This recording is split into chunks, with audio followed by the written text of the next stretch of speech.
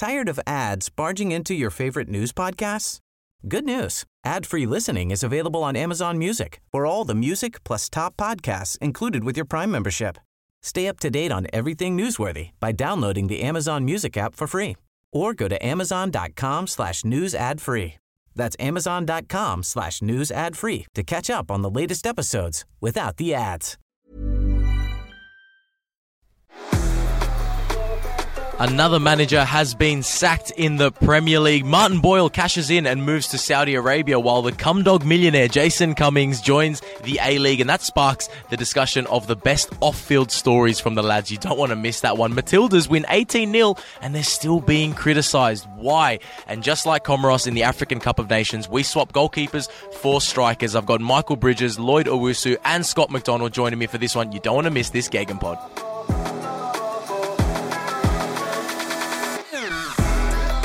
What's happening, football fans? Welcome to a very special edition of the Gegenpod because we're going all-out attack. I've dropped my goalkeepers here. No Mark Schwarzer, no Tommy Sorensen. I've brought forwards in to replace them because we need goals. Before I get to my special guest, I'm going to welcome back Michael Bridges, who's back from his UK adventure. Bridgie, how you feeling? Absolutely brilliant, Claude. Thankfully, I haven't got any jet lag this morning after the last 2 days. Had a cracking time in the UK, seeing family and friends. Plenty of live football as well, and the action was incredible. But great to be back on the podcast. I'm looking forward to the highlight show as well. And more importantly, the Strikers Union is back. I cannot wait. No goalkeepers in sight. Love it, mate. What an episode this will be. Such a fitting morning for us to do that as well, Bridgie, because in the African Cup of Nations this morning, Comoros took on the host Cameroon, and they were so unlucky to lose. They've had a dream run so far in the tournament, and they had to play this morning with an outfield player. Their left back played as a goalkeeper. He's about 5'8". He played in goals this morning because they had a crisis. Not only that, they got a red card after 7 minutes and still pushed the hosts till the very end. They had more shots than Cameroon. They lost the game narrowly 2-1, so they put in an incredible performance. I thought it was fitting for us to do the same, drop our goalkeepers and go with our strikers. Comoros were also known for knocking out giants Ghana, and that will lead me on to our first special guest, Lloyd Owusu. Lloyd, thanks for joining us, mate. Pleasure to have you on. Thank you very much. I'm looking forward to this. It's been a long time coming, so thank you for having me. It's been a long time coming. We're going to talk all things about the African Cup of Nations and also your former club where you're a Hall of Famer, Brentford. They're in the news for a certain reason as well. That's coming up later on the show, and we've got to welcome the Celtic legend, the Dynamo, former Socceroos striker, A-League striker, played for half the A-League in a short amount of time, Scotty Mack. Thanks for joining us, Scott McDonald. Thanks very much, Claude. Thanks for that invite in there. But more clubs than Jack Nicklaus, they say. But this is definitely going to be a more exciting podcast without the goalkeepers, especially Swartzy. Yeah. There's no jokes coming from him. Yeah, no, exactly right. A bit dry goalkeepers, we know that. They're a little bit dry. You have a lot more fun with forwards. Scotty, I'm glad you brought up Marky Schwarzer because I'm also happy he's not on the podcast this morning. He'd be saying to us, I told you so, because he's been saying Claudio Ranieri will not make it to the end of January. That was his prediction from the moment he took charge of Watford. Bridgie, what have you made of the sacking? Are you surprised or that was coming?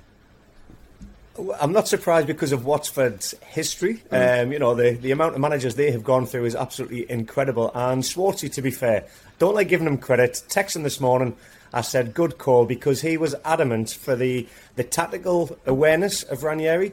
The lack of involvement that he had at Fulham when they were in a bit of a battle as well. There was, people saying he was the first one to leave the gates of the training ground before the cones had even been picked up. And Watford should have done their research and had a chat with Fulham about that. So that's incredible. So Swartzy's done his research, he's done his homework, he has called it, but I think it was inevitable, to be honest with you, because of the history.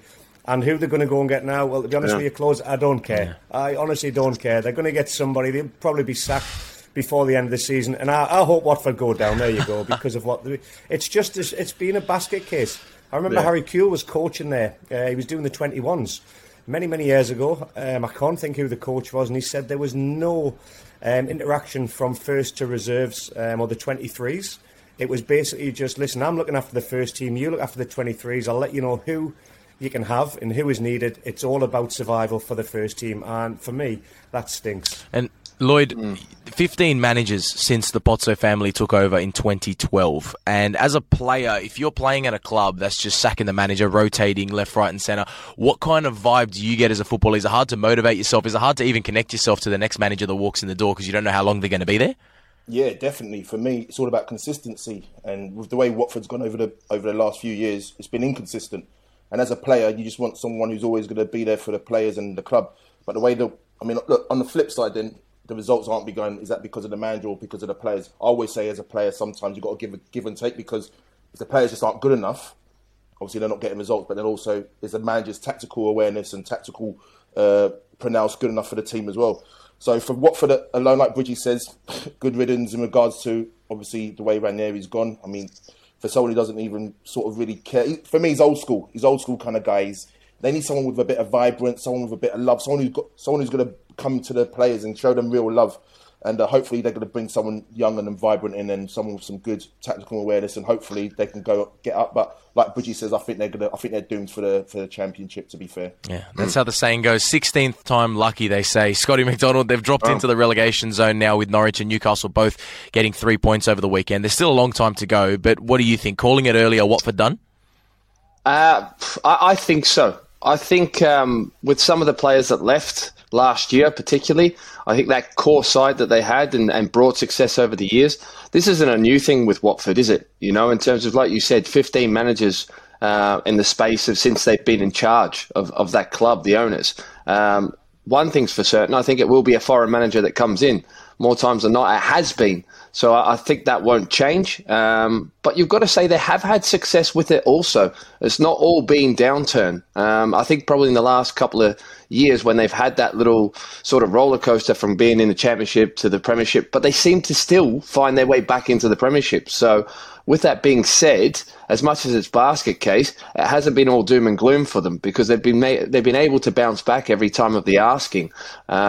But that, when you get to the Premier League, and if you're having success, can you keep that manager? And they've been unable to do so throughout the period. Yeah, and I guess, we've seen it time and time again when a new manager comes in, sometimes it just sparks something, at least for a few weeks anyway, and that could be enough. If you get enough points over the next month or two, that could be enough to save them yet again. Bridgie, we're going to stick with that relegation battle. Newcastle United with a much-needed 1-0 win over the weekend, and that one lifts them almost out of the relegation zone. They're 1 point off Norwich, but it's looking good. And now during the break, they've made headlines for taking a little training trip to Saudi Arabia. Thoughts on this move? Because it's been met with a lot of criticism, but Eddie Howe is adamant that it's a vital trip, quote-unquote, vital trip for our team unity. What have you made of it? Every team and every player needs a bit of vitamin D.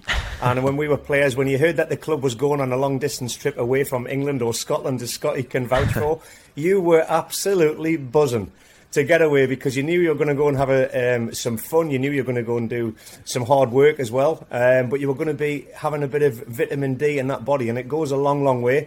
And obviously the Saudi consortium that have taken over want to go and showcase their product to their country and to their people and their sponsors. And, if I'm the gaffer of Newcastle United and they're saying, oh, we've got a trip booked to go away for 10, 14 days, mate, I'm snapping their hand off and saying, yep, let's do it. We are gone. So I think it's good for the lads that are going, because you get a lot of camaraderie on them trips.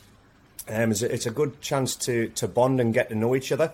The downside of that, or the flip side, is Newcastle are trying to get signings in this January window. I don't know how that is going to impact them, because Eddie Howe is going to have to be there meeting the players, meeting the agents. So obviously a lot of that will be done through Zoom, I would imagine.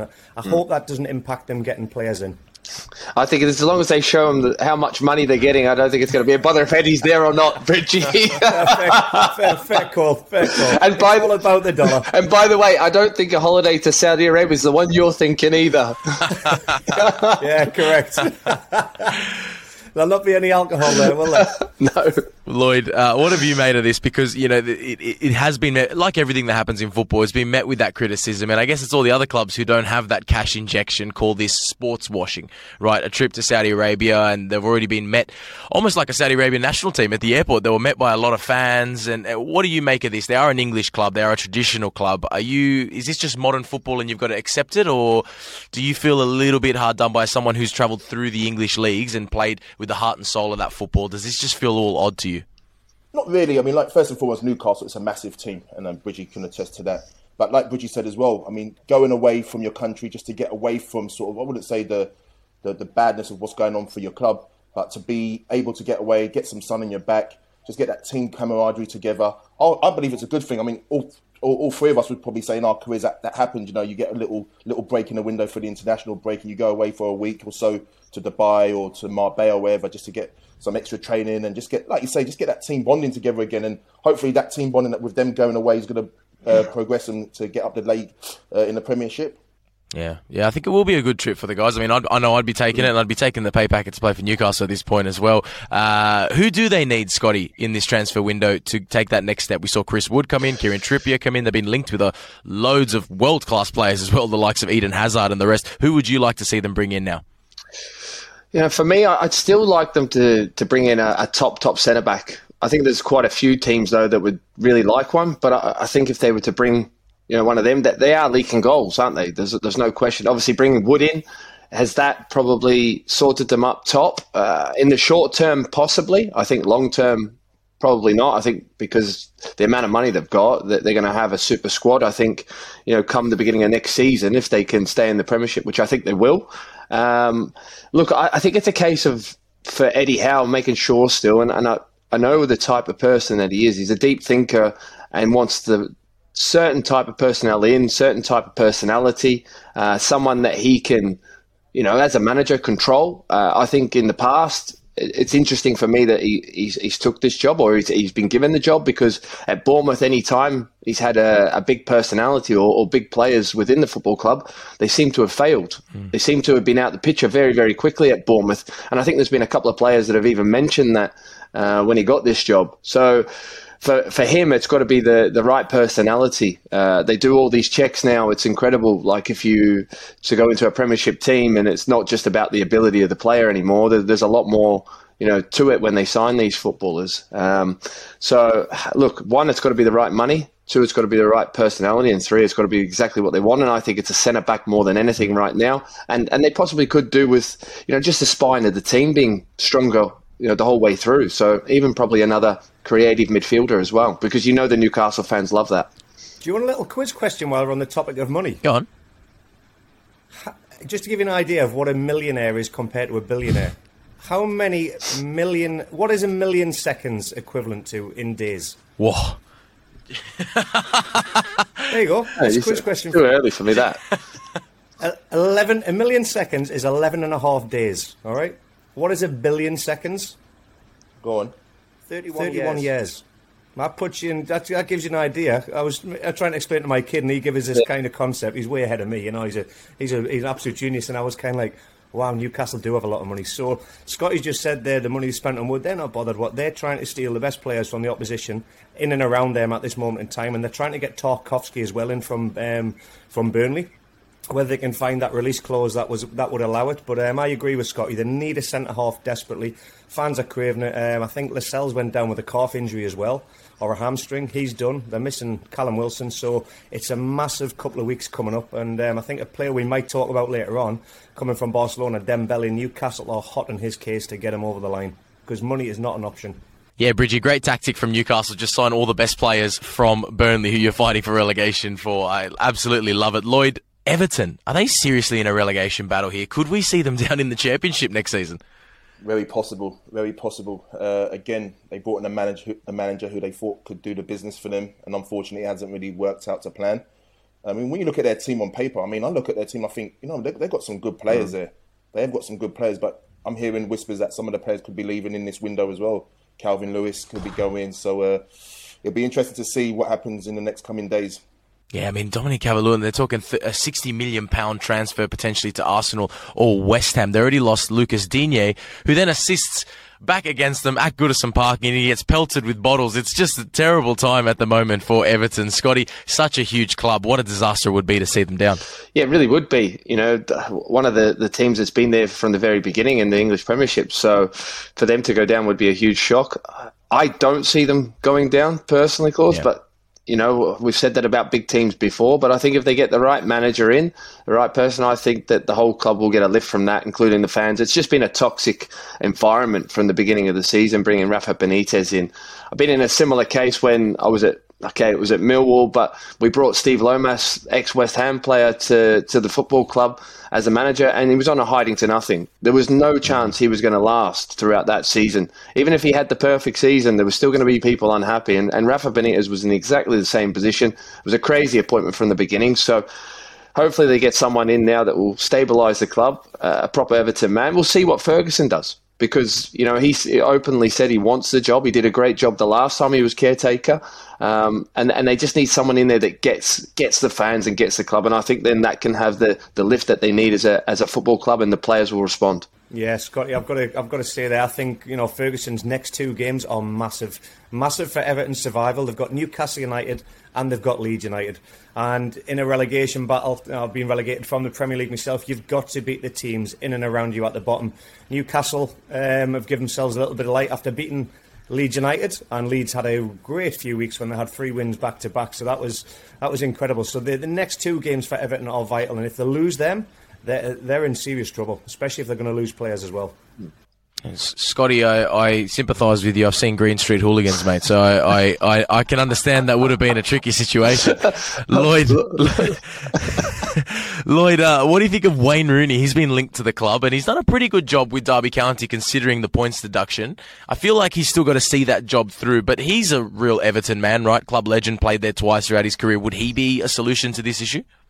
Solution? I'm not 100% sure. I still feel like he needs to do his real graft. He's doing well in the Championship, and like you say, with the point deduction that they had, was it 25 points originally in the end? Got taken off, and now look at them, they're sort of getting their way back up the division. But look, it's one of them ones though. A guy like him, if he did come in, he'll give the whole place their full stop. I mean, he, like you say, he's Mr. Everton from day dot, from a 16-year-old kid when he made his debut against Arsenal. So if he came through the doors, the club will be like, wow, this is Wayne Rooney. And I think even the players then, just like what's happened with Stevie Gerrard when he's gone to Aston Villa, the players have seen him and they're just like, whoa, it just gives you an automatic lift.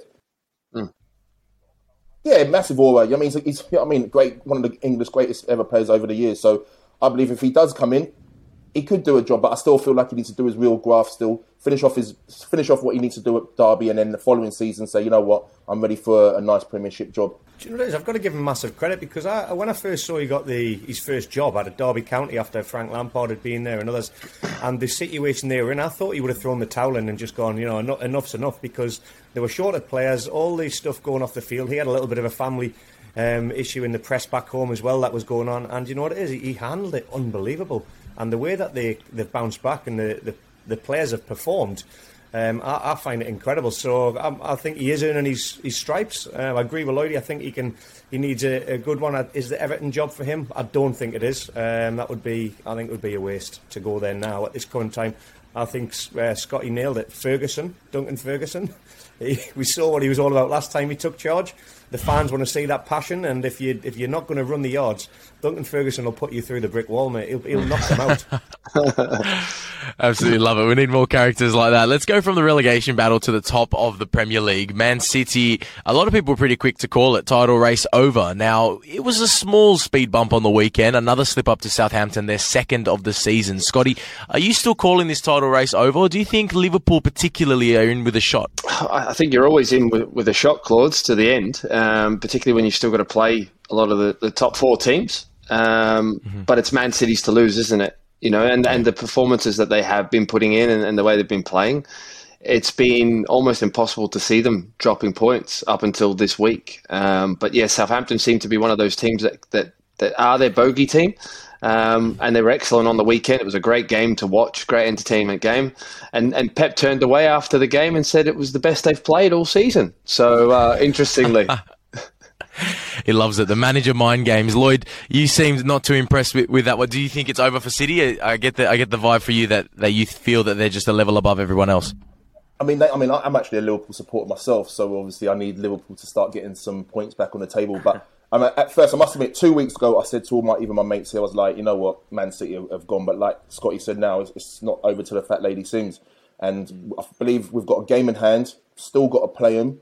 So the deficit could get back down to 3-5 points in the next couple of weeks, So hopefully with the big guns coming back from the African nations, with Mane and Salah coming back, we can be on course as well. But I just hope that Man City start dropping some points. But like Scotty says, they're a top team, and top teams, when you're in that kind of form, you don't really drop points. You know what I mean? So fingers crossed we can catch them, but it's like Scotty said, it's City's to lose. Lloydie, I'm disappointed, pal. That was your moment. Scotty's giving you a window of opportunity to give Brentford a plug. You're the Hall of Famer there.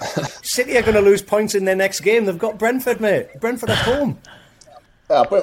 Brentford are doing well. Obviously, I guess we'll talk about them in a minute. But look, I mean, at the end of the day, I always want Brentford to win games as well. But Man City are just a class above the rest, especially if they're playing the so-called lower teams as well. They've destroyed so many teams this season, so it'll be a tough game for Brentford come then anyway. Yeah, rarely they drop points 2 weeks in a row. City, every time they've been top at Christmas, they go on to win the Premier League title. But you never know. There's always time for a first. Credit to Liverpool as well. Without their superstars, I think they've done really well. Some professional performances. A little bit of help from VAR here and there as well, as we saw on the weekend. Bridgie, let's talk about Tottenham, shall we? Why can't they ever beat Chelsea? Sorry, close my microphone. What were you saying there? Sorry, I missed you. What's going on? Antonio Conte, look, he's had a great impact on the squad. It just seems like every time he comes up against Chelsea, that's the trouble. That's been the trouble for Tottenham for quite some years. 4 times this season now that they've been beat by Chelsea. The last time that happened, 2002. Guess who it was? Chelsea. Yeah, it's incredible. Tottenham just do not seem to be able to have the mettle over Chelsea, and I've got to say, Claude, it's your team. I still fancy Chelsea to put in performances, and I want them to have a good title race with Man City and with Liverpool. I do like the way they're playing. And Tottenham under Conte, I've got to say, I'm blown away by what he has done. This is just a little blip on the radar. Chelsea looked more dominant. They had more opportunities, and just in the final third, we were lacking Spurs, somebody that could unlock a door. Like a Christian Eriksen that was talking about coming back to football in the Premier League. Just somebody like that player. We had the pace. Bergwijn's been fantastic, but he can't do it single-handedly. And I just think tactically, Chelsea dominated, mate. Well, Bridgie, 4 games in hand compared to Chelsea. I know they're never won, but if Tottenham were to win all their games in hand, they'd still be above Chelsea on the ladder. So they've got to be pretty happy with where they are at the moment. You fancy them for a top 4 finish? I hope so. The next couple of matches, I think they're capable of winning that.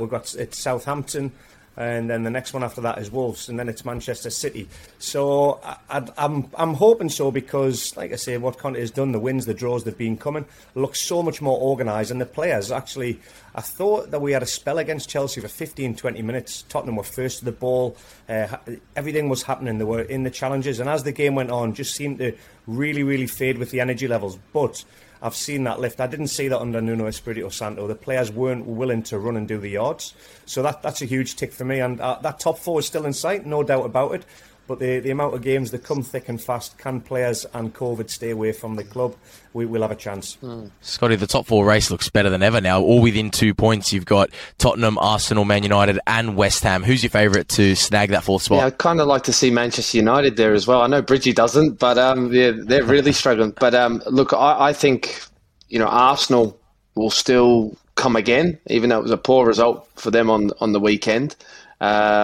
West Ham, don't discount them as well. I really like watching West Ham play. I love what David Moyes has done there over the last 18 months. If they can recruit and bring in the players that they need in this window, then I think they're a big chance. If they were to get another player we just talked about, Everton, Calvert-Lewin, who they're in competition with another top 4 team, then I think that could really see them, try and get over the line as well. Tottenham, I'm not so sure. I don't know. I mean, I know they've had a good run. Depends if Conte keeps happy or not. From 1 week to the next, I don't know if he's going to be there. It's kind of like he seems frustrated all the time. He wants more players in, doesn't he? He always wants more. And it's whether or not that Daniel Levy and Tottenham can keep him happy and keep him at the club. Every manager has wanted more at Tottenham Hotspur, and nobody has been given it. And that's my point. So, and with that question, does he stay long term? Because I think he's a great appointment. They need him there long term because he's brought success anywhere he's been. So they need to back him. He's that type of manager, isn't he? And he always, I remember in the Italian Serie A, same thing. He always says, if you ask me to eat at a €100 restaurant with €10 in my wallet, that was his famous quote at Inter. He wants more money. He needs to buy more of a squad. Lloyd, who do Tottenham need? It seems like they've got a squad actually stacked with a lot of world-class players. Where do they need to add, though? Exactly, like you said, world-class players. I mean, if I'm not mistaken, is Son injured at the moment, Bridgie? Yeah, and Lloris has just signed the new contract as well, which is good. So you look at their squad. I mean, Kane's just top drawer, full stop. You know what I mean? You've got a goal scorer who can score left, right, and centre. For me, maybe another midfielder, a quality midfielder, just behind them, just to keep giving some more creativity. But other than that, like you say, Claude, their squad overall is top drawer. Their squad is top drawer. Bridgie, we all know your affiliation with Spurs. He needs cash right now. Do you want to see Tottenham spend in January? And if he doesn't get it, do you think Antonio Conte could potentially walk at the end of the season? You're back to square one again? I think there's every chance that he would walk if he wasn't given the backing. And if you're asking me about a player I'd like to see, that man, Dybala, Juve, there's big talk that he's on his way, he hasn't signed. Oh man, that would be lovely. I wouldn't mind seeing that one. Well, let's go to the transfer chat. Everyone's teased it a little bit. Dybala has been linked. Antonio Cassano, former Italian international, said, good friend at Dybala, said he's 99.9% not signing that contract, whatever that means. Could be mind games. We've seen him giving it to the director's box during the game as well. He seems like he's on his way out, been linked to Tottenham for quite a few years. And we spoke about Ousmane Dembele as well, who now Barcelona have said he's definitely leaving in January. He was left out of the squad on the weekend. Scotty, where do you think these two players could potentially fit in the Premier League? Top four teams. You know, look, it sounds a bit weird, but Dybala going to Tottenham, I think he's better than that. I think he could go. I think he could go to a bigger club in the Premier League that's more successful right now. I think he would fit in, no problem. He's an absolute top player. I think he's shone particularly since Ronaldo's left again. You know, before Ronaldo's era at Juventus, he was the main man, and then after he's gone, he's been that again, wore the captain's armband. With Dembele, I don't see him leaving. As much as Barcelona are saying he's going to leave, I believe he'll leave on a free at the end of the season. I think he'll just dig his heels in. How can you force a player out? And it's not a bad place to be in limbo in Barcelona, is it? If you want to sit by the pool and in his big pad there, I don't think he's going to be too bothered. The River Tyne and the Toon will welcome him open arms. The girls will love to see him in the Toon as well. He will be getting the money from Newcastle United. Don't you worry about that. If there's an opportunity for Newcastle to get a free player, it doesn't matter what wages they're on, they'll have a go. So massive talk about Newcastle putting in a huge offer wage-wise for him. What's up? When you say huge, what do you reckon, Bridgie? Well, mate, just do the maths again, Lloydie. Like I said, 1 billion seconds, mate, 31 years. Could be anything. Do you still think as well that obviously going on a free, like in a player's mentality, they'll think, well, if I go on a free in 6 months' time, I'll get more money than even now in a January window? Do you still think that they think that way? I still think a lot of them do, yeah, definitely. But you run the risk, having been so injured in my career, you run the risk of getting an injury and nobody wanting you and being left on the scrap heap. It's a massive gamble, in my opinion, to take. Mm-hmm. Yeah. Was that as much of a thing when you boys were in your prime? Because that seems huge right now. Erling Haaland is in that discussion. There's a lot of players that have been said, they're going to wait for this free transfer at the end of the season. Aaron Ramsey did it and ended up with a huge salary at Juventus because it can end up quite profitable for the player. They'd rather dodge that transfer fee. Was that as big when you guys were playing, Lloyd? Yeah, for me, obviously, Bridgie and Scotty played at a slightly high. I mean, they played at the top level in the UK, than me. I mean, from my time, I remember when I was at Brentford, and there was a thing called the ITV Digital had just come in, and there was quite a lot of money then. And a lot of us players, I was at Brentford, 6 or 7 of us come to the end of our contracts, knowing that the following year, if we went to the Championship or if we got to move, hopefully to the Prem, you could get some big money knowing that you're going to be on the Bosman. Brentford wanted to keep a lot of us, but like you say, we'd been there in League One, and we thought, the next chapter is obviously one better career, and obviously you want to be financially secure. So a lot of us waited until the end of the season, and I got a move at the end to Sheffield Wednesday, and obviously on probably triple my money that I was on at Brentford. So a lot of players do look that way, wait till the end of the season. But like Bridgie said, it's that gamble whether, you could be playing from January till May, and if you get injured and then all of a sudden no club wants to sign you. So it's a 50-50 chance, You never mentioned that to me because you never bought a drink in the eyes of the tight eyes. Why would I need to buy you a drink when I got you into the club free?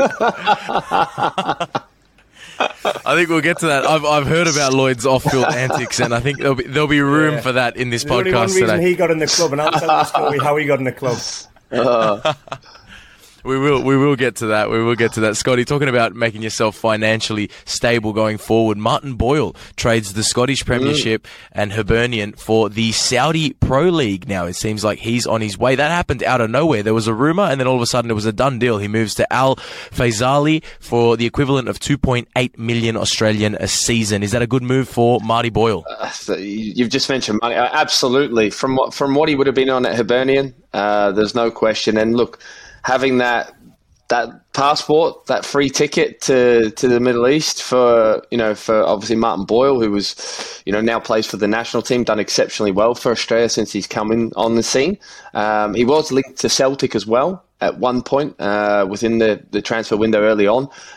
When that question was asked to me, there was only one place he was ever going to go, and that was purely from a financial perspective. He had to go. £3 million as well for Hibernians, an unbelievable deal for a guy who's almost 30. So I think everyone's won with this deal. And look, if it's a couple of years, he can always come back to Scotland in the freezing cold. So I don't think he's going to be too bothered. But I think it's a great move for him. What that does now for Australia, though, and for Graham Arnold, I'm not so sure. I don't think he'll be pleased in terms of the competitive level that he'll be playing at from what he was playing in the Scottish Premiership, week in, week out. Yeah, I was going to say that. It is a good move. Yeah, Bridgie, it's a good move, but is it a good move for Australia, for the Socceroos? Well, I'll just go back to the Hibernian comment. The CEO, Ben Kensell, I've got to credit Hibernian because they could have easily blocked this move for him. I know they blocked it in the first initial bid and the second, but he came out with a statement and said, we are not going to stand in the way of a player changing the lifestyle for him and his family. Because it's ludicrous money. He said, we've got a deal out of it that we were happy with, and he's got a lifetime change of money. So I've got to credit the CEO and the football club for that to actually help it, because I've seen managers, if not owners, block moves in the past where players could have had financial stability for the rest of their life, and they've blocked it for personal reasons, and I just think it's horrendous. So fair play to Hibernian, and I'll let Scotty answer your question about the rest of it, mate, because I lost where we were. Now, just whether it's a good move for the Socceroos, Scotty. I mean, we saw the same thing with Aaron Moy. He cashed in at one point where he was still playing Premier League football, was good enough to keep playing in the Premier League, but doubled his salary by moving to the Chinese Super League. And since then, he's been in and out of the Socceroos. He hasn't been fit sometimes to travel. What does this mean for our World Cup campaign? I think short term it will be fine. I think it's probably the long term of it that for the player playing at that level. The game's not being as competitive, I feel. The game's not coming as thick and fast as well to European football, British football. He'll be playing a lot less games, so that's not going to help him either. There's all different variables when you go there, as you know. At the start, you could be playing for the first 5 games, and all of a sudden they just don't fancy you. And then that's you. And because you've made that financial decision, you're stuck. But like you say, Scotty, if it doesn't work out, and we've seen a lot of players go to these countries that hasn't worked out and they're cast aside, Hibernian got that buyback clause. Yeah. So I think that's, again, another smart bit of business because they've read the situation. He could be back there within 6 months or a year, and he's coming back with a pocket full of cash, and he can get back to playing regular football, which, Scotty, I totally agree with. It'll only enhance your international campaign because the more games and the more physical it is, the better you progress. Yeah, and we do have to play Saudi Arabia away, still on our way to the World Cup, hopefully. So maybe that's a little tactical move from him as well. He'll go there, he'll get used to the climate, get used to the pitches, and if he bags one against Saudi Arabia, then it's a great move for the Socceroos. Tired of ads barging into your favorite news podcasts? Good news. Ad-free listening is available on Amazon Music for all the music plus top podcasts included with your Prime membership. Stay up to date on everything newsworthy by downloading the Amazon Music app for free or go to amazon.com/news ad free. That's amazon.com/news ad free to catch up on the latest episodes without the ads. Lloyd, let's talk about a club where you are a Hall of Fame inductee. Let's talk about Brentford, where you spent 2 spells, I believe. 2, 3? 2. 2 spells, club legend there, and they are in the news at the moment for bringing Christian Eriksen back to the Premier League. Of course, hasn't played football since that unbelievable incident at the Euros, which stole the headlines. It'd be awesome to see him back playing, and he wants to get back into the Danish squad for the World Cup. What a move this would be for Brentford. Yeah, it's going to be a massive coup. And to be fair, I just spoke to Kev O'Connor, the assistant, just this morning when I woke up, and he says it looks like it's a done deal. In regards of personals, all the personal stuff's been sorted. It's just the physical now he's got to do. So hopefully, if he passes his physical, obviously it's going to be a big physical with him having a defib in him. It's going to be a special move, and hopefully he could be that player just to give us that little bit of a lift. Because obviously we've had a bad run over the last 5 or 6 games. 5-6 defeats and a 7, I think it is. So if we can get someone like him, get him fit, and like Bridgie said earlier in the piece, someone who can unlock defences with just that killer pass for Ivan Toney and Mbema, I think that would be a special thing for Brentford. And what a story it would be to see him back playing after what we witnessed during the Euros. Because our very own Thomas Sorensen, who was his roommate, broke down in the studio when it happened. The whole world was in shock. And I know the rules and regulations in Serie A don't allow him to play football again.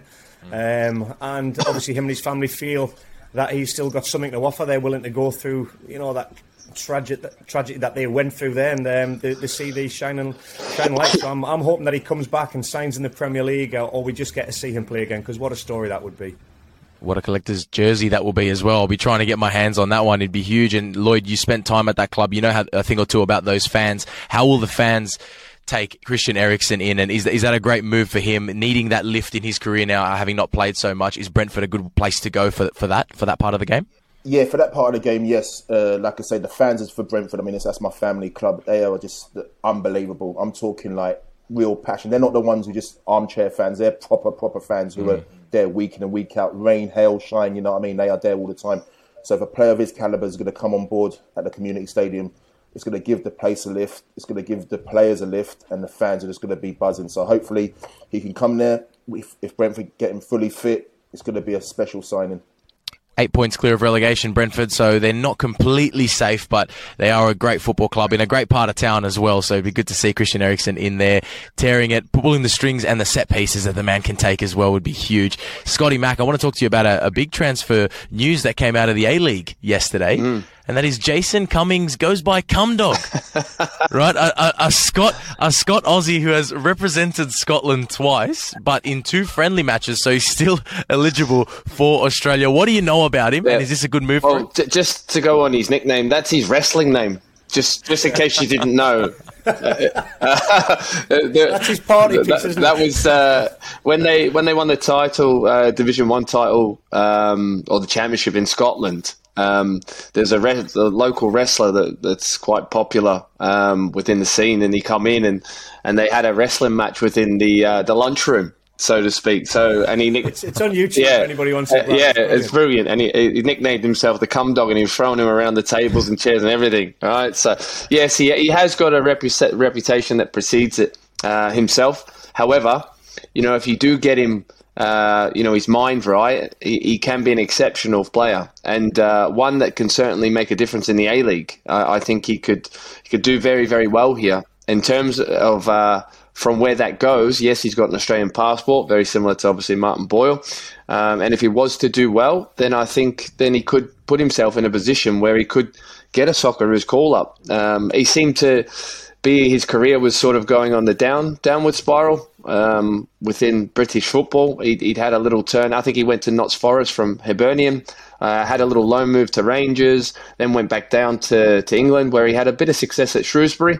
They had a great cup run, did very, very well in that time, and was known for his one-liners and his after match conferences. So I think he'll bring a lot of entertainment value as well for the fans. And I just can't wait till he scores a goal and puts his hand up, because he's got this tattoo that has a big smiley face on it. So he fancies himself as a bit of a joker, obviously, as you can tell by speaking about him. But a wonderful left foot, and got really good talent and an eye for goal. So hopefully, if he can get his head right, and if Monty can get him that way, which I think he will, he could be a valuable asset for the Mariners. Yeah, speaking of Monty, I spoke to him yesterday about him, and he says like he's here now in Australia. He said he's a top lad, to be fair. He said he's going to bring something different to the team. So hopefully with Monty's philosophy and the way that the boys have been playing, I hope he can do good things for them. As I heard Monty say that his biggest thing is that he wants to keep him away from Lloyd Owusu when it comes to nights out, right? He wants to just keep him focused on football. Bridgie, I'll throw it to you for your story time that you brought up before, because I want to know he's been labelled one of the most mental players you'll ever play with, right? In a good way. That's all his players have described him in a good way, because he's so entertaining on and off the park. And we remember the double he scored against Liverpool as well in the FA Cup just 2 years ago. So he's got it on and off field. Bridgie, I feel like you've got a bit of a story about our special guest today, Lloyd Owusu. Is he a similar kind of situation, just brilliant on and off the park? No, Lloyd is a legend off the park. I'm not sure about on the park, however close. But no, he is. He's a Hall of Fame at Brentford. He's a great guy. The best thing about Lloydie, it was, he's from the London scene. I'm from the northeast of England. We're seen as, the worst dressers. We don't get out much. We don't have much street credibility. So Lloydie's obviously living in Sydney. I've arrived over here, and Lloydie says, Bridgie, I'll look after you. We're going to the Ivy, bro. I need to dress you, do this and that. Yeah, thanks, mate. Lloydie knows all the DJs. So we get down to the Ivy. We're queuing up there. Bridgie, straight in past the doorman. Lloyd gets stopped. Sorry, mate, you can't come in. You've got white trainers on or white runners on. So I'm cracking up. Lloydie's been stopped. Now, I never leave him. He's been giving it the big one all night. I never leave me teammates, my camaraderie. I said, I'm not going in. So we went round the corner. I said to Lloydie, I said, listen, man. I said, it's happened to me before. I said, all you've got to do is take off your black socks, put them over your white runners, and you'll get in the club. He's going, no, bro, I can't do that. No, not happening. I said, let's just do it. Anyway, lo and behold, we walk past the doorman, straight in the nightclub. Best thing about it, we get up to the top floor, and I just sees the pool at the top of the Ivy, and I'm going, my eyes are open, I'm going, this is great. Lloydie starts doing the Michael Jackson moonwalk because he's a bit of a mover, and he was celebrating getting in the nightclub. And what happened? He sliced all the bottom of the socks, and he exposed his white trainers again and got evicted. That was a nightmare. Oh, wow. So funny. It was a great night. It was a great night, though. Yeah. That's brilliant. He's got some moves, and if anybody saw him down at Adelaide, they'll respect his goal. And he started doing all the break-dancing moves, and the groundsman was looking at the turf going, you've got studs on, mate. You're doing a moonwalk on my pitch. What are you doing? Lloydie, we got to organise a night out, mate. I need to see this. I need to see this in action. He knows everybody on the scene. He's top man. Brilliant. Maybe we can hit up Jason once he's settled in. I feel like he'd be good on a night out. But guys, Scotty, who is the most mental player you've played with? Not so much on the pitch, but off the pitch. Just those guys that are just wired differently and they're just non-stop. There's been I reckon all three of us could say there's quite a few different characters that some you can probably say on this podcast, but some you can't. I think there's been a lot of stories come out about Thomas Gravison. He was completely crazy, like on pitch, like in training, weird, like crazy guy, would do some crazy stuff. Then off the pitch was the biggest sort of like introvert you've ever seen. Extrovert on it, and then we would go out and he'd just have his thumb over his beer and he'd be looking everywhere, nervous as hell, like thinking someone was going to drop something in it. Like he was just totally differently wired. There was a guy that I played with at Motherwell, Richie Foran, Irish boy, and we'd done well on the weekend, been given a couple of days off, so boys went here, there and everywhere. Richie decided he didn't want to come back for over a week, though. No one knew where he was. So everyone was back in on the Tuesday, and he's not turned up till basically, the following Monday. So he missed the game and everything, and everyone's going, where is he and all that, Went back to Dublin and just totally just got on it, like never come back, right? And Terry Butcher was our manager at the time, so Terry's a bit old school anyway, and been through changing rooms, particularly one at Rangers, where that was quite a thing that happened often. So he gave him a bit, but the best laugh about it was that before he come in, Terry Butcher come in with his paper and started like just swearing, and everyone go, look at this is effing disgrace, threw the paper on the physio table. Boys are looking at it. There's Richie Foran winning the kick and goal in the local Gaelic Football Cup final. No wonder he didn't come back. But so he ended up coming back, and obviously Butch being the man he was, like sort of like team camaraderie, like had a bit of banter with him. I don't think he even fined him in the end because Richie was playing really well for us. He ended up playing the next game and scoring anyway. So it was like, right, all's forgotten. Let's just get on with it. But he used to disappear for long times. If you gave people days off, it was dangerous to give him off because he wouldn't turn back up. That is quality. We could actually do a whole podcast on it, just about players you played with and stories, because there's some classics, and that's up there with them. Yeah. That's brilliant. I love it. I feel like you guys still got a piece of the glory days of football before the world of social media has come in and absolutely ruined the fun for everyone. Wouldn't get away with it. No chance. No chance. You wouldn't get away with it. Well, let's hope Jason Cummings lights up the A-League on and off the park. I wouldn't mind. I'll keep an eye out at the nightclubs for him. But while we are on transfer news, actually, Scotty, we spoke a little bit about this last week, but I want to bring it back because you're here now. I want to talk about Riley McGree because he was not only linked to Celtic for quite some time. It looked like he was going to go there, but he ended up signing for Middlesbrough. Now, you've played for both these clubs. We spoke at length on the pod about whether this proves where the championship has gone compared to the top of the Scottish Prem. We're talking Celtic, who's going to play European football year in, year out. He's chosen to go to the championship, fight for Premier League promotion. Was that the same when you were a player, do you feel, or has this shown, is that the right move for him firstly? And have times changed in regards to the Scottish Premiership? Well, right move for him firstly. I only think time will tell on that, Claude. For me, look, I played for both clubs in terms of, like you mentioned, they're playing in European football, chance to win title after title, be a legend at a club like that. Look, my ties are always going to, I was a Celtic supporter, so I would say go to Celtic. But he might have looked at it as well with the squad that Ange has assembled long term, because there's a lot of injuries at the moment, that he might have been maybe just a stopgap. But if I know Riley, playing against him and knowing his personality, he'll always back himself. So I don't think he would have questioned himself going to Celtic and going, right, I can play here every week.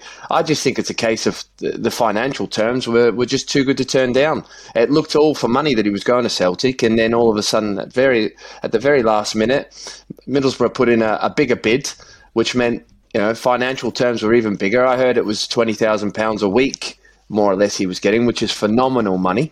Probably considering what he was on at FC Charlotte.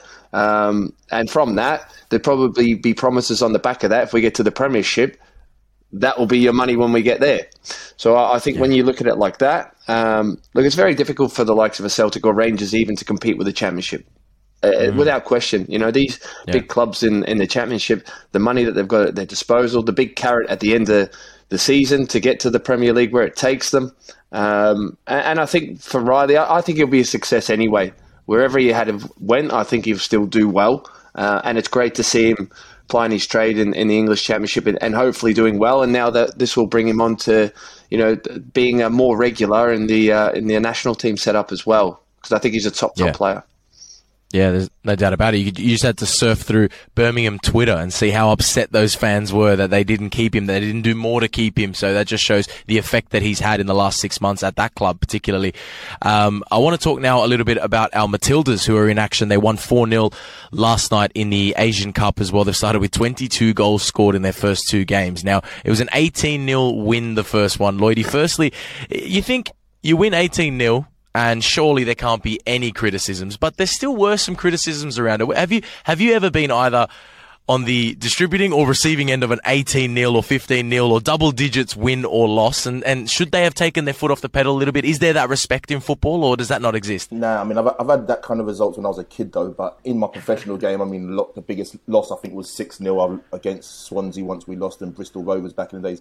But for me, no disrespect, 18-0, like, it's just not football for me. It's just not football. Surely then, if that was the case, when you're playing against a real weakened side, surely you give the fringe players, even their fringe players, the Matildas, are going to be able to beat this team.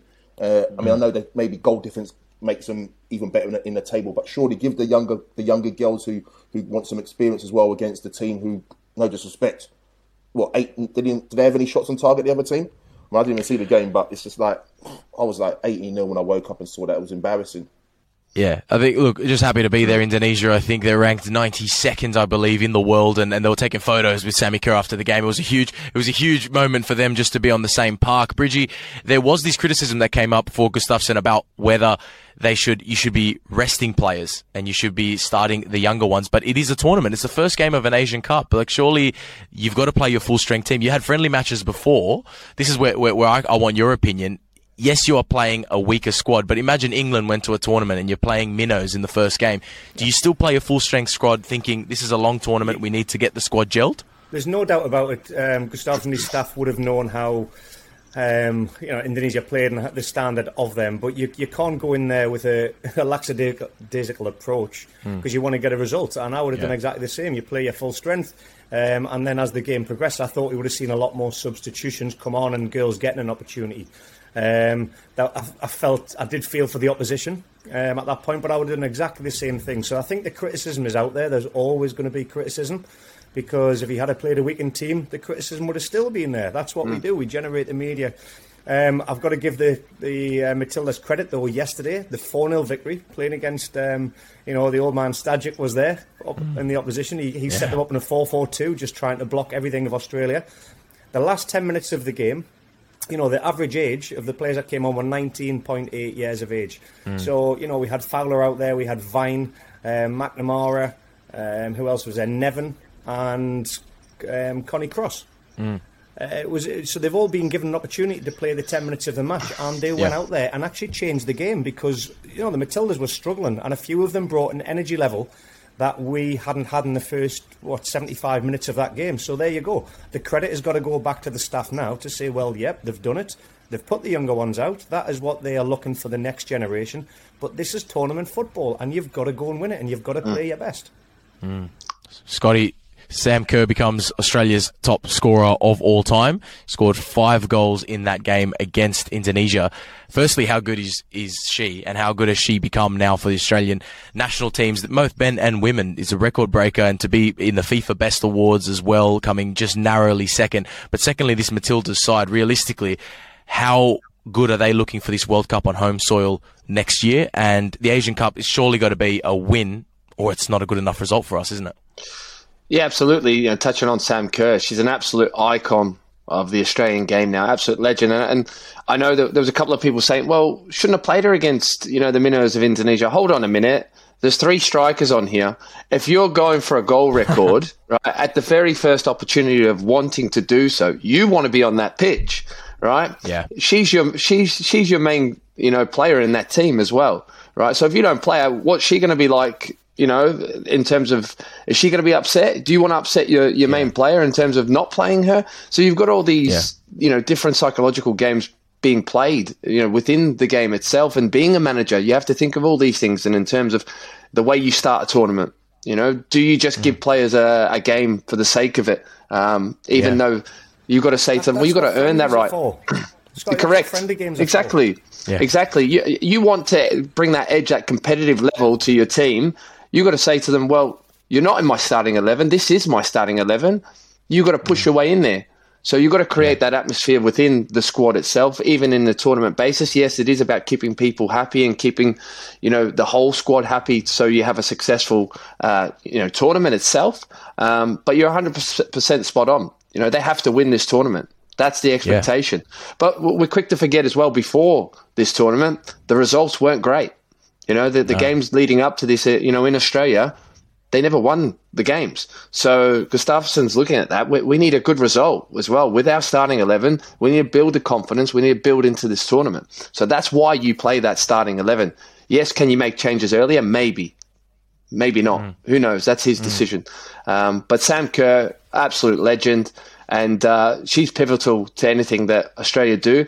You just hope, though, in time, that there isn't a heavy reliance on Sam. And if Sam's not playing well, do we have other variables within our, in our locker to go and open teams up? But she's a phenomenal. She's like an old-fashioned striker to me. She just always she sniffs it out. Right place, right time. Even in England, when she's playing for Chelsea, I see all her goals. They're all, within the 6-yard box, majority of them. She's just that old-fashioned centre forward. I love it, though, because that's an art. That's a skill in itself. We'll all appreciate that, the guys on the pod here today. People say, oh, well, it's only, she's always inside the box. No. You got to read that and smell it and be in those right positions. She does that excellently. It's one of them, Scott. If you're in a five-a-side match, I wouldn't actually say I would be taking Sam Kerr to play in my tactical five-a-side little short. Put her on a full field pitch. Yep. She's my number one striker, mate. I've played with players like that. They're not the tactical awareness or the skill factor of what you need to be that little jinky player. You maximise the ability of what you have got. And Sammy Kerr is that player. I totally agree. I think she's brilliant, and I love watching her for Chelsea. And she's the girl that inspired my daughter to get the love of the game for football. So, that's inspirational in itself. She's always on the move, isn't she? She's always playing on the shoulder of the last defender. And like Scotty says, in the box, she's never standing still. She's always wants to get in front of that near post or just slip in behind the centre half. So, like I say, that's the chance of a real good striker. Lloydie, do you reckon you could? Do you reckon she would win a header over you? Because both of you have got unbelievable aerial presence. No, come on, man. Yeah. Once hang time Owusu, man. That's my nickname. Hang time Owusu. No one can deal with me in the air. You know that, Bridgie. Scotty, that's all we'd hear on the field when the goalkeeper was taking the goal kick. You knew exactly where it was going. It was going to Lloydie, and it was going on Lloydie's side of the field. And all you would hear was Owusu. You knew he was coming. Lloydie, 5 goals in a game from Sammy. What's the most goals you've scored in the game? 4 on my debut for Slough Town in the conference, and then obviously a couple of 3 hat tricks in my first season for Brentford. So he didn't ask that. He said how many goals I scored. How many goals? Four goals. As an 18-year-old, and conference back in them days, back in 1996, mate, that was a tough old league. So I made on my debut 4 goals against Telford. Huge. Bridgie, most goals in a game? 3. Hat-trick against Southampton. I've got to say, though, I look back, I was chatting with one of my mates, a guy called Simon Foster, who actually was injured in the game for the club I was playing for my school team. He was a goal-scoring machine.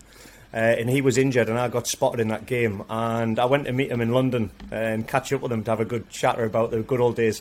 And we're laughing. I remember he scored 35 goals in one game as a kid. So there you go.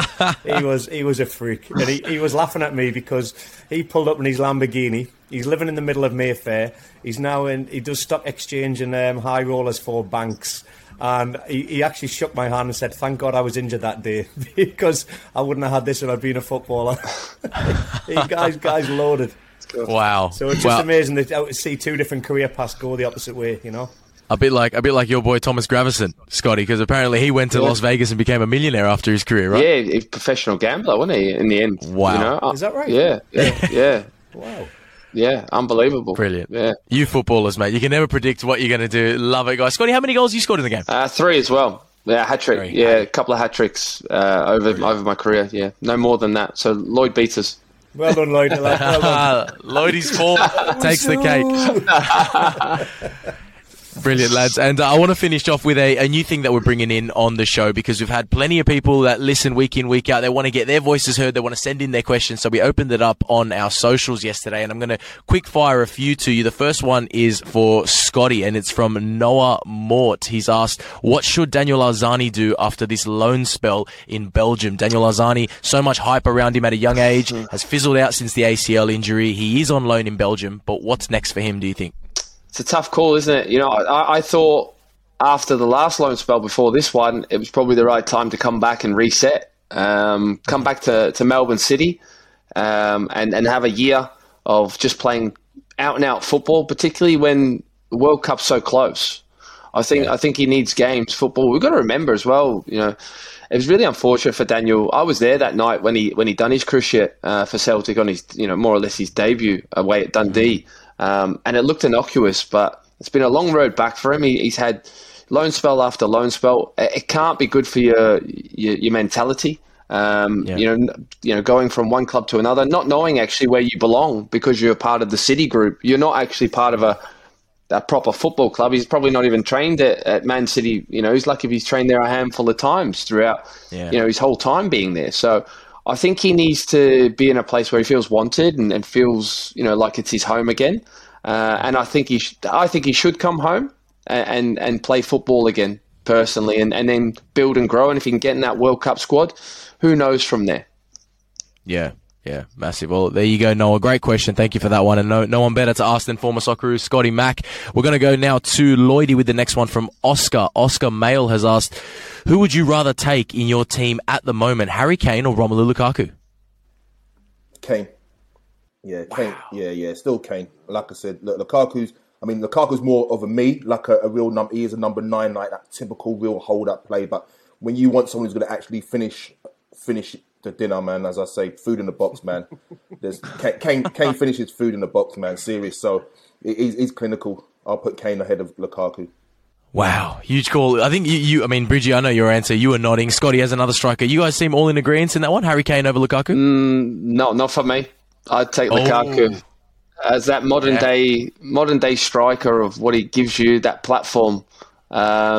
I think that they're very few and far between. I think Harry now... Put Lukaku's Premier League goals on the table and put Harry Kane's on the table. Yeah, I know. Stats on the table. Harry Kane all day long. Absolutely. Where's Harry Kane's Serie A goals, mate? Yeah. He's not answering that. Because it's a lesser league, isn't it? So... I just. Here we go. I know where Scotty's I know where you're coming from, Scotty. When you say an all-round number 9, yeah, don't get me wrong. Like I said before, Lukaku's an all-round number 9. But for me, I'm talking about someone who's going to actually finish the goals. Where Kane is a better finisher than Lukaku. Where Lukaku will need 3 or 4 chances, where Kane will do it in 1 or 2. That's where my perspective in regards to better finisher. All-round player, maybe Lukaku may be better of holding up the ball, yes, because he's got that physical presence. But for finishing, Kane for me. Yeah, great question. Top question, that one. Last one, Bridgie, I won't leave you out. This one's from Sam Jones, wants to know, Man United have moved into the top 4 now, and they've actually got a game in hand on West Ham, who's underneath them, and he wants to know, do you see Man United playing Champions League football next season? I hope not, Sam. I'm sorry to say that, but I hope not, because it could be Tottenham Hotspur. Realistically, they're in there. 22 games played at the moment, 38 points it is. West Ham have got a game ahead and 23 games gone. They're in 5th. Yeah. I just see Tottenham with the games in hand. I just think there's something about it that can give them the opportunity. However, I've got to say, I do like what Ralph has been doing. And I can see them definitely having a much better remainder of the season going forward. So I think that four spot is up for grabs for, I'm going to say 4 teams potentially. And I hope it is Tottenham, Sam, and I hope for you it is Man United. So there you go.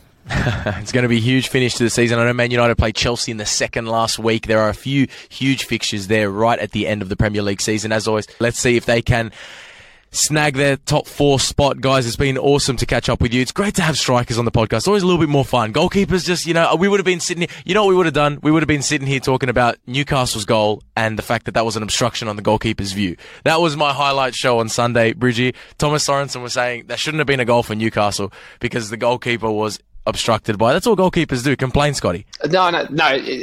There'd be more than that. You just have Mark Schwarzer telling you for a full hour that he was right about Ranieri. That's all you would have heard. Oh, God.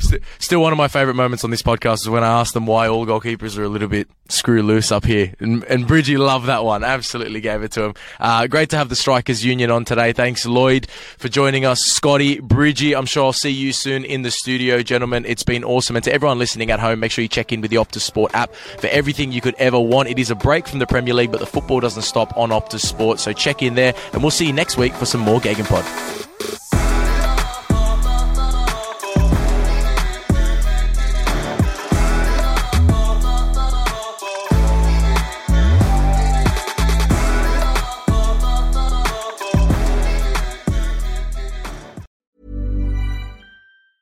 Tired of ads barging into your favorite news podcasts?